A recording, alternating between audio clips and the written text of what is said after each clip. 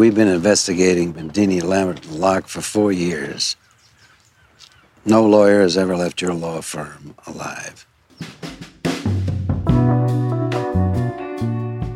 Hey everyone, this isn't Leon from Fiasco and Prologue Projects. It's me, Michael, and on this premium episode of 5 to 4, I'm moderating a conversation about some life updates from Peter and Rhiannon. Career transitions are always hard, and when your career is a big part of your identity, it can be even more challenging. That's where 2 out of the 3 of us find ourselves today, and we're going to get into it in detail in this episode. This is 5 to 4, a podcast about how grateful we are that the Supreme Court sucks, so at least we've still got this going for us.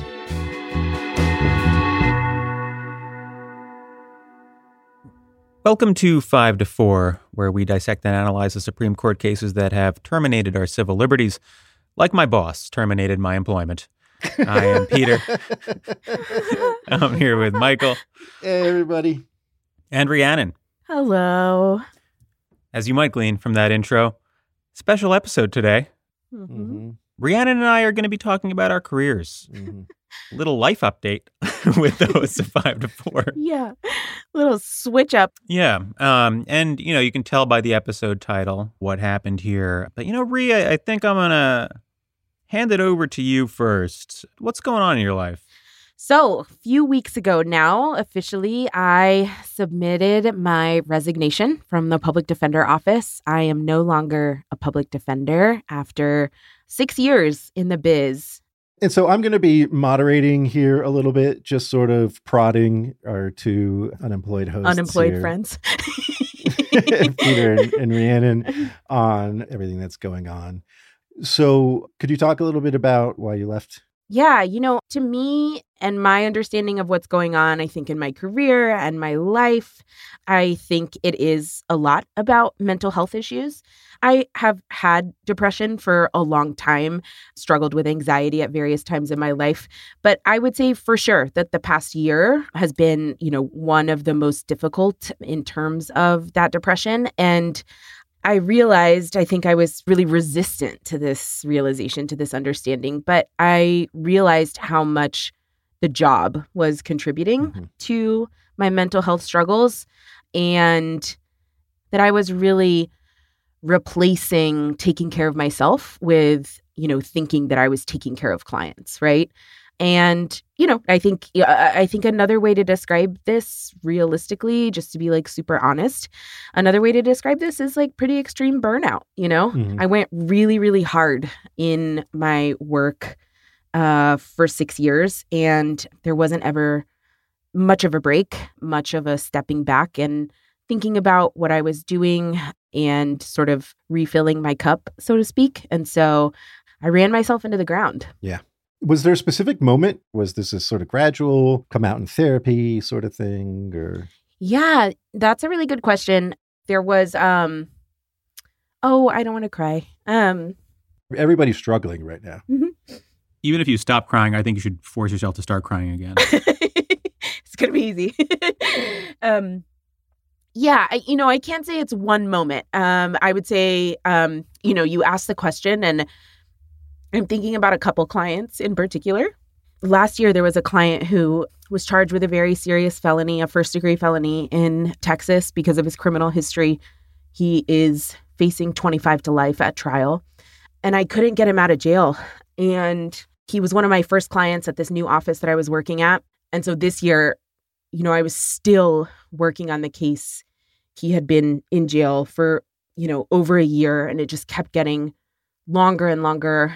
And, there are just particulars about this client's story, I think, that just meant a lot to me. And I was working really hard and getting nothing from judges and prosecutors.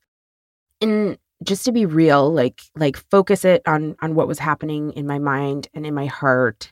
This is the work of public defense. You're trying to get people out, and judges say no. And, public defenders who hear this, I think, will be like, yeah, that's what the work is a lot of the time. And the point is that you're still fighting, like even when it's hard. You fight for every client, no matter how much the cards are stacked against them. But for me, like I was telling myself that and believe that, but also not taking care of myself, right? So I was having dreams that my clients were getting hurt in the jail. I was having dreams that I was in jail and I couldn't get out. I would dream that my family members were in jail and I couldn't get them out.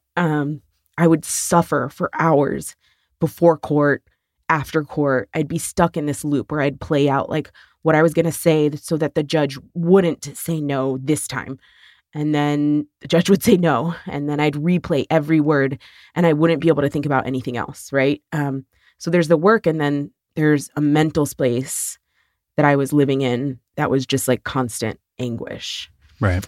And then, there were other clients. It was really just like, it wasn't a moment of realization. It was more like months of grinding and being told no constantly. And then you're the one giving the bad news. You're the one responsible for still fighting. You are the representative of this client who is losing all of the time, right? It is, It's a loss after a loss after a loss after a loss. And when I'm asked like what was the tipping point, I'm immediately thinking about specific clients, other clients who I did get out and don't hurt yourself here, Yeah. yeah. No, I'll just finish up with this. There are other clients that I think about like that I did get out and then they died or they were back the next day in jail or they disappeared and I never talked to them again because like there's nothing out there for them, right? You get them out of jail, which is a good thing, but the stress and the loss, it really gets to be a lot when that's all you're witnessing every day. Yeah. I mean, you posted a thread on Twitter that was very like, that was about this and it was sort of, I don't know, for me, it highlighted like the sort of battle in your mind and the mind of like people who do this work between your need to take care of yourself and like your feeling of obligation to do good. Yeah. And I think if you're like on the front lines of the good fight and it's wearing you down, because of course it does, it's hard to allow yourself to withdraw from that. Yes. Because you feel like you've got this obligation, right? Yeah. I think that is exactly it. Like, I was really attached to the work. I defined myself as a public defender, right? Like that's a meaningful identity for me. It says something important about me, right? That's sort of where I was throughout my career. And it can become kind of everything. And when you let it be everything in your life, that is ultimately just super unsustainable because the work itself is unsustainable, right? It's designed to be unsustainable. This is a system working how it is designed to work, which is to grind people up, to dehumanize, to cage. And as a public defender, you just you're fighting for people. You're fighting for their humanization in this system. You're fighting to honor human life in this awful system. But the system is degrading. It's degrading to your clients and it's degrading to you as their representative. Right. I think like there's one easier way, like an easy, frankly, like cop-out way to make the work sustainable if your priority, like your top value is career longevity, like staying in the work. And the way you do that is like you treat it like you're paid to go to court and the rest is a desk job where people come to you if they need you, right?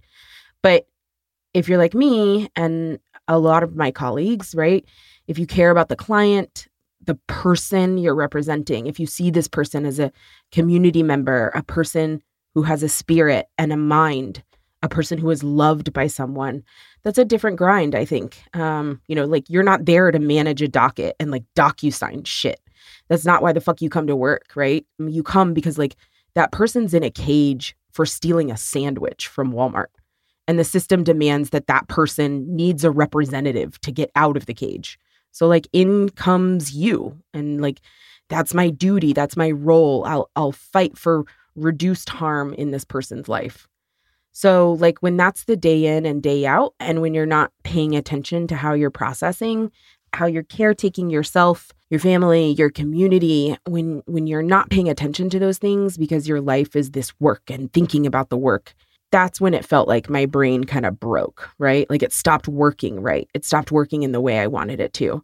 I was anxious every day. And I think like that's just, it's not a way to live. It's not a way to fight for others. That's not a way to advocate and love ourselves, which is what I always wanted to do. And I think like you can't do anything hard for a long time and forget about yourself. Like there just are going to be consequences. Yeah.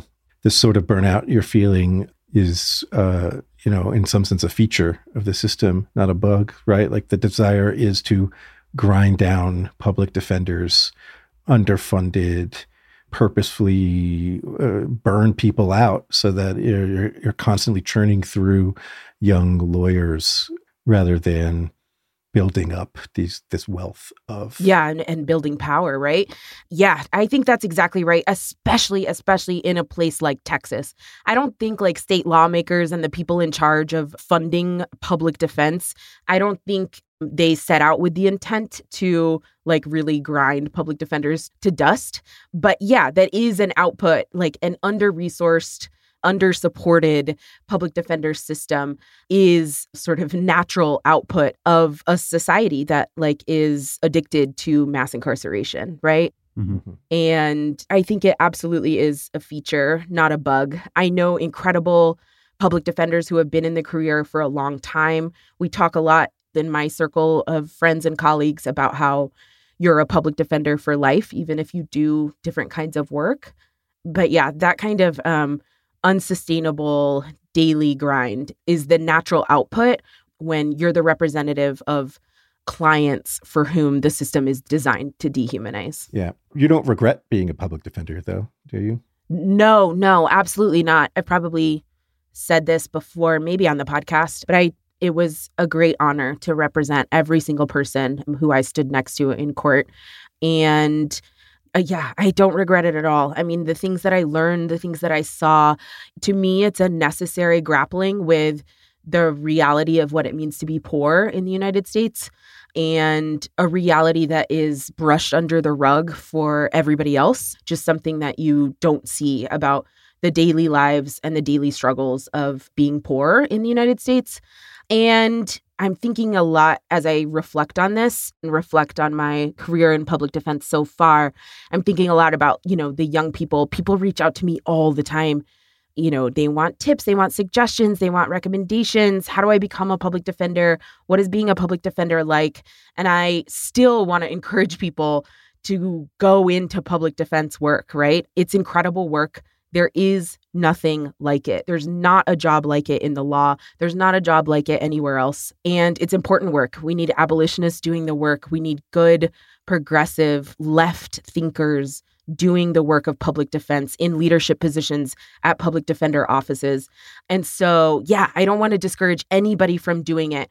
It's more like if I could give advice, sort of looking back on my career, it would be, a little bit more focus on sustainability, a little bit more focus on not making the work my life, right? And recognizing that like you are representing and working with human beings that you care about every single day, and that care should extend to yourself too. Yeah.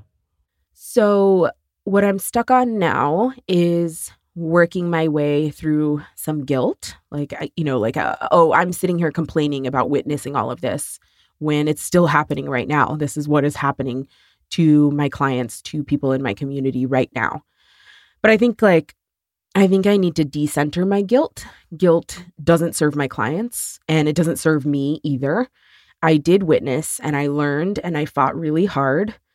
That system is still going to be there tomorrow. There will still be work to do next year. And taking care of me and taking care of my family is part of the work too. Thank you. Thank you very much. My story is going to be a little bit more lighthearted, Thank God. All right. So, to frame this story, I got fired from my day job. Mm-hmm. It was because of the podcast. It was not because of the content of the podcast, at least officially. Right. But, I'm going to tell the story and sort of talk about the compatibility of doing something like this with corporate work and sort of reflect a little, I think, on my feelings about what it was like to be a corporate lawyer for a decade. Yeah. Which I've, been thinking about quite a bit during my unemployment. There's a brutality to that too, right? Yeah. I mean, I've talked about this in the past to like varying degrees, and I've been pretty forthright on like our Zoom events and stuff. But, I was a big law lawyer for like 6 years after law school. And then for several years after that, I went in-house after big law sort of grinded me down a little bit, and my ability to compartmentalize the work I was doing started to fade. Yeah. I went in-house and, still at a large corporation, but doing work that was sort of like a little bit less adversarial day to day, a little bit more like collaborative and less like some poor employee is like suing and your job is to crush them or whatever. That wore me down, and I, moved into just a more collaborative role. Are we saying where? Peter? Where was that?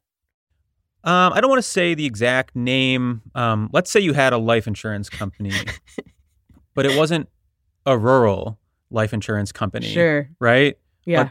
But it was more of a metropolitan life insurance company Right. incorporated. Yeah. Right. And then you'd shorten it to MetLife probably, if just over time. Yeah. So year and change into that job, we started the podcast, which at the time was just a hobby, and then quickly became the most important and influential legal podcast in American history. That's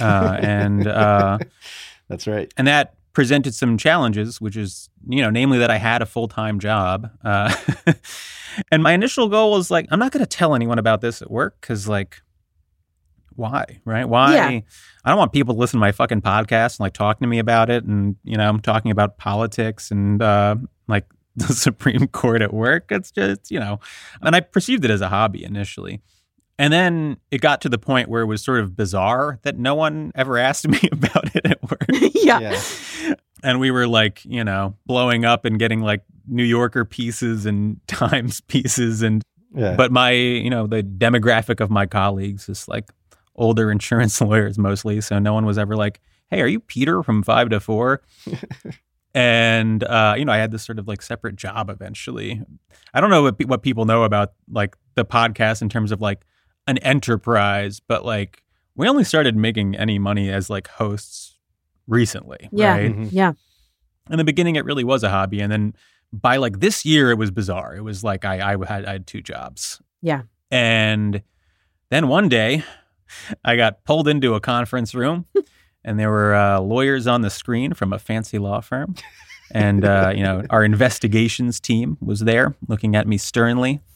And they were like, we want to talk to you about the 5-4 podcast. And I was like, I was like, the critically acclaimed podcast, 5 to 4? You guys want to talk about it? And they said, Peter, the fire that you're spitting on the podcast is too hot. Yeah, that's what they said. The truths are too real and you're too close to uncovering the true machinations of power in this country. And we have to stop you. Uh-huh. We've been sent here by the president to stop We you. cannot have you speaking truth to power. And I said, I will not. I will not bend to your to your will on this. I will stand up for what is good and right. Mm-hmm. This is a true story. They dragged me into a room and were like, we need to talk about 5-4. It's the first anyone at work had ever mentioned the podcast. Not a single person. I don't have any friends at work that knew about it. None. Mm-hmm. And so I had never heard about it from anyone before. And then all of a sudden I'm getting like interrogated. And I do employment law work. So like I know how these investigations work. And it was like very clear very quickly that I was going to get fired. Like not at that meeting, but this is how these things go because they knew everything. Like Right. When they know everything, they've done a complete investigation. They've got like outside lawyers that probably cost like $25,000 minimum just to do this. And like at some point, some fucking associate was listening to episodes of 5 to 4. Right, to make sure you didn't like divulge any client confidences or anything. Right. Which, for the record, I was good about. Like, I always like kept that shit separate. And, they were sort of parading like all the policies that I might have violated in front of me and being like, don't you think you might have violated this policy? And I was like, I don't know. Maybe, maybe not. When you read it that way, sure. But I was being pretty forthright with them about everything. Like, because a little tip for anyone who gets dragged into an investigator's room at work, at a large corporation especially, they already know. So that's right. So I basically told them everything, and they were sort of like, they ended up being like, all right, well, we'll let you know. And then like a week and a half went by with radio silence, because that's how it goes. And then I got pulled into another meeting where they were like, yeah, we're firing you because you had like an outside business that you didn't disclose. And that was like the ultimate reason they gave, which I was like fully prepared for at that stage. Mm-hmm. And that was that. And then I lost my health insurance, and so I had to get legally married. That's true. You did. To the love of my life, but still. That's right. You were already affianced. Yeah, we were engaged and we're getting married next October. But I was like, hey, can we just do it now so that I can get insurance instead of paying $15,000 a month for Cobra? Right. And so here we are. I'm now a married man. Wow. Congrats. Congrats. Thank you. Uh-huh. And that's my story. He's got to be a catch, right? Yeah, I bet my now wife did not picture herself marrying an unemployed podcaster, but here she is. She started dating a successful corporate lawyer. Now look at him. I'm rolling out of bed at 10 a.m., just putting on a hoodie and like playing video games for 45 minutes to start off my day every single day. Oh, that's great.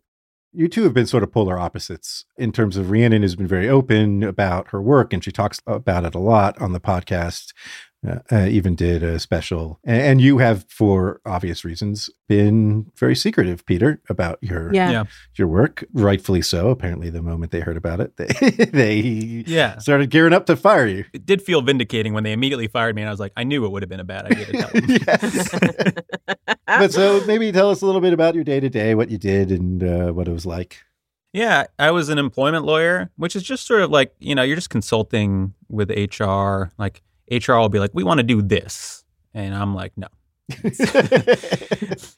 On the sort of like mundane side of it, which is 90% of the job, you're just looking at employment law policies and contracts and sort of being like, here are what the risks are, or whatever.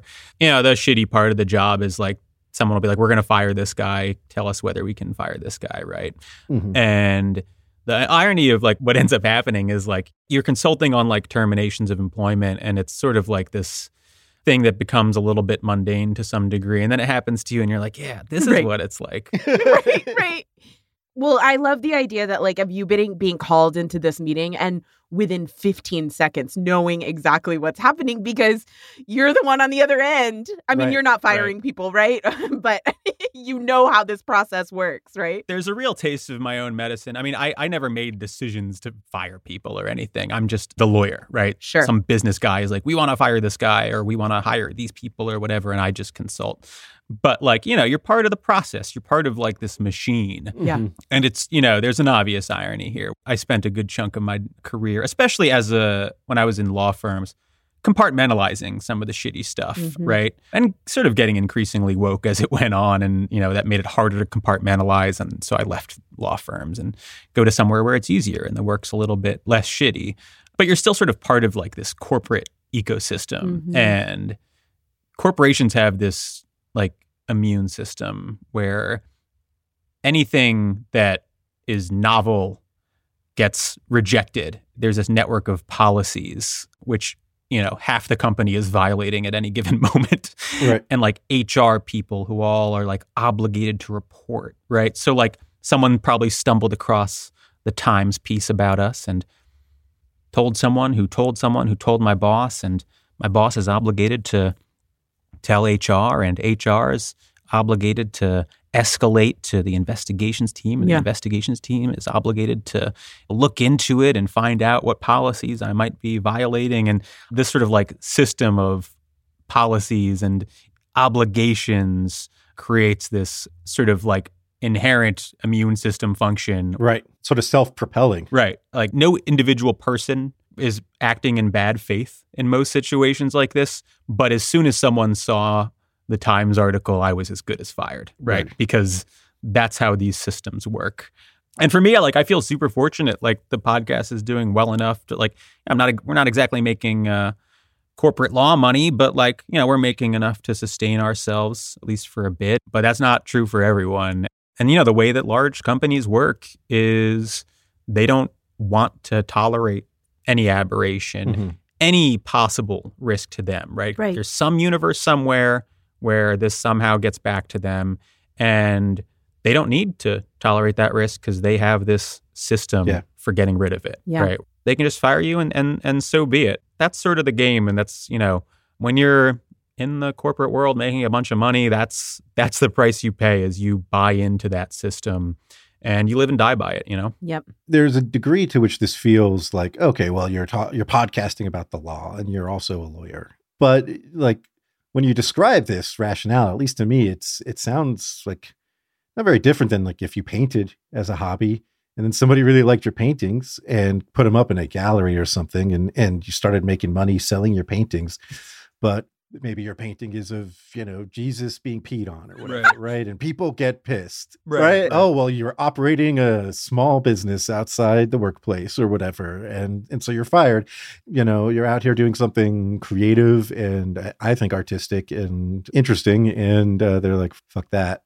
I got to stamp that out immediately. Yeah. And to be clear, you get fired for not telling them. Not that it's a guarantee that you don't get fired if you tell them, which is why I didn't. Right. But it's well, if you're doing something in your personal life and making any money off of it, we need to know, right? It's this sort of full control over any side hustle you want to get into, but also, any artistic endeavor that leads to money. I mean, we didn't go into this thinking let's go make a profitable podcast. That's right. Not have chosen the Supreme Court as a topic. Right. Right. We didn't even know anybody was going to fucking listen to it. Right. Yeah. There's just this sort of degree to which the corporate life is the life that you choose and inherently dominates any other thing you might be interested in. Right. Right. Any hobby, any other personal or professional pursuit. Right. All this talk about employment, I'm very lucky. I currently work in a family business where, I'm not getting fired. My bosses are listeners and fans. Well, are you sure, Michael, that you're not going to get fired? Because I was told at work that we were a family too, and I still got fired. But, I take a pretty circuitous path to the law in the first place, right? My first job out of college was I was a teacher at a private school and a coach. I also worked for the Obama campaign. I waited tables, before going to law school and being in corporate law. And then I left corporate law and went and, helped found a PAC that helped elect Democrats, and then finally came to my current landing spot. So, we all go through career changes. Some of our paths are more winding than others.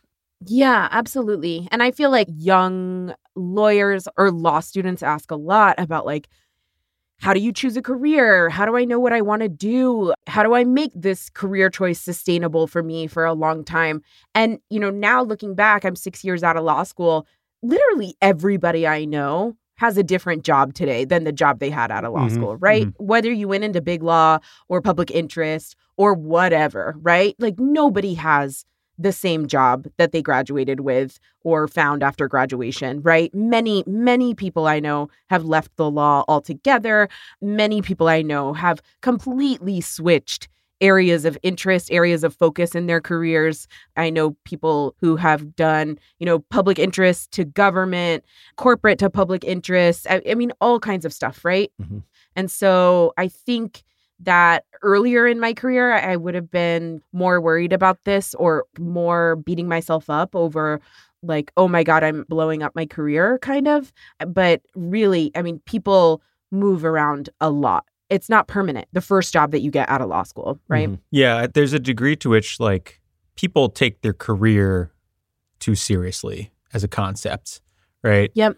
Career trajectories are, especially now in like the modern era where people don't really care if someone has like been hopping around from job to job. Yeah. But I will say that like it's been mentally and emotionally freeing to just sort of like reject the idea of myself as like a fucking corporate lawyer, because I felt like I started paying off my loans, and then all of a sudden I had an expertise in this like corporate law, and that momentum carried me until they pulled the rug out from under me. And it's like part of me thinks, thank God, because that momentum could have carried me for the rest of my life. Yep. And I just feel like there's a degree to which this whole experience has made me like look on like what a career actually is completely differently. It's also dope to just, when people ask, not have to really say that I'm a lawyer. I can just say whatever the fuck I want. Yeah. Yeah. Who knows who might be listening right now. If you could have the job of your dreams, what would it be? That's a good point. If the New York Times is listening, I would like to submit one op-ed every 2 months. And in exchange, I would like $400,000 a year. The Brett Stevens deal? The full Stevens. Yeah, I will write something snarky about the Supreme Court, and that'll be it. And that would be my whole job. And I will not appear on television. I don't want to do that. This is just the column. People might argue with me that Brett Stevens submits more often than that, but they're all the same fucking columns. It's the same. It's like 4 or 5 that he goes on rotation. Right. In January, I'll submit something called like the Supreme Court is out of control. And then in March, I'll be like, the Supreme Court is losing its legitimacy. Right. Right. The Supreme Court needs to be reined in. Yeah. Right. Yeah, that's right. Okay, ideal like fantasy world job for me. That's pretty hard. I mean, I said on Twitter, and it's true, I have not thought about what's next for me because I have been fully immersed in PD life. And I used to say things like, I will be a public defender till the day I die. Like I would say shit like that, right? And like say it with my full chest, like genuinely.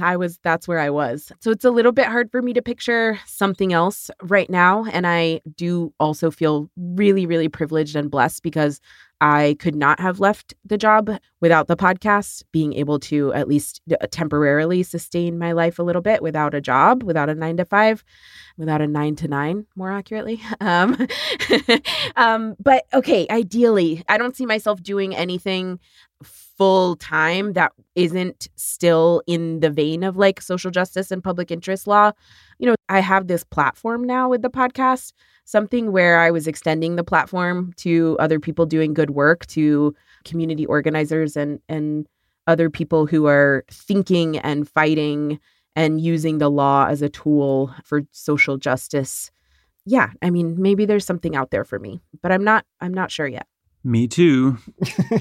Look, if I was like if I'm envisioning like after the revolution, right? You get to do whatever you want because we all live on a commune and take care of each other and stuff like that. Mm-hmm. Like I'd be doing like makeup and nails. Like hit me up at my salon. All right. We're getting you on TikTok, baby. That's what I'm hearing. 5-4 TikTok coming soon to you. Yeah. I could see this all ending with Rhi just being like a TikTok influencer. Oh, God. No. Rhi, it's weird that we were on these completely different paths. And yet I think to a degree, there's like a reckoning with the same problem, which is like, what is your obligation to everyone else? Right? Yeah. Mm-hmm. And from your perspective, it's sort of, to what extent do I feel guilty or should I feel guilty for taking a step back from doing good work? And on the corporate side, it's the opposite, right? It's to what extent should I feel bad for engaging in a system that, largely speaking, I don't agree with? Right. And this is true to different degrees in different corporate jobs. And I'm not really just talking about mine, but I'm certainly talking about like being at a law firm when I was at a law firm. Sure. Yeah. But, there's no one would ever say that a barista at Starbucks is engaged in shitty behavior because they're helping a company that union busts, right? Right. Or they're helping a company that exploits workers in different countries, et cetera. But somewhere on the spectrum between a barista and Howard Schultz, you start to become part of the problem, right? That's right. And Yeah. I think when you're sort of like working your way up that corporate ladder, it's hard to know when you've crossed that line or to what extent you've crossed that line. And it was sort of something that, to some degree always haunted me a little bit, even when the work I was doing became like relatively inoffensive day to day. Because, what is your obligation to stop helping the large companies that run our country, that run our society, that dictate the terms and conditions of living in America, and go out and help people that need it, right? Yeah. At what point does morality require that you make that sacrifice and go do something for someone else instead of, trying to maintain your own personal comfort? I don't really know the answer to that question. I don't either. But it feels like the same question that you're asking yourself in a different context, Yeah, for sure. Yeah. Anyway, thankfully, we can fall back on doing God's work, podcasting. Blessed. And I can know now that I am serving only the highest purpose. That's right. Too blessed to be stressed. Well, that has been a life update from Peter and Rhiannon. Yeah. Everything's going great. We're all good. Everything's good. We're the dog in the fire saying this is fine. Right. I should say, if you are interested, we recorded a special episode about being a public defender last year, I think. It's called So You Want to Be a Public Defender. You can look for that in our premium feed. And moving forward, talking about like the podcast, I did record a really special episode that I'm really excited about with some public defenders up in New York from the Bronx Defenders. That episode is maybe my favorite thing that I've recorded with this podcast. What the fuck? And that should be coming out soon. As soon as me and Michael aren't involved, it's your favorite episode ever. Oh, my God. Look out for that. Really exciting stuff, at least with the podcast. Little 5-4 extended universe going on, right? Yeah, that's right. Pretty interesting. Coming Sunday, October 23rd, we are going to have a Zoom event with our arch enemy tier subscribers, our $10 subscribers, and talk about this. Talk about, resigning and getting fired. So if you want to join us, hit up that $10 tier, and we'll see you there. Yeah. If you are only a $5 subscriber, we do love you and appreciate your support, but Rhea and I do need the money now. It's no longer just something I'm going to spend on cool clothes. It's now for my rent. Yeah. Please help. Thanks for being a Patreon subscriber. We appreciate your support so much. We will see you next week for our regularly scheduled programming. We'll see you then. 5 to 4 is presented by Prologue Projects. Rachel Ward is our producer. Leon Nafok and Andrew Parsons provide editorial support. Our production manager is Persia Verlin, and our assistant producer is Arlene Arevalo. Our artwork is by Teddy Blanks at Chips NY, and our theme song is by Spatial Relations.